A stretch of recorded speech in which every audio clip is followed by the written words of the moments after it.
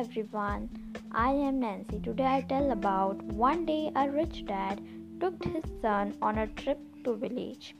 He wanted to show him how poor someone can be.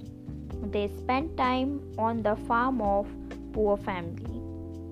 Dad asked, "Did you see how poor they are? What did you learn?" Son said, "We have one dog, they have four. We have pool, they have river.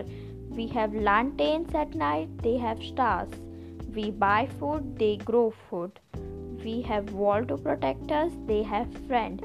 We have encyclopedia, they have Bible." Then they headed.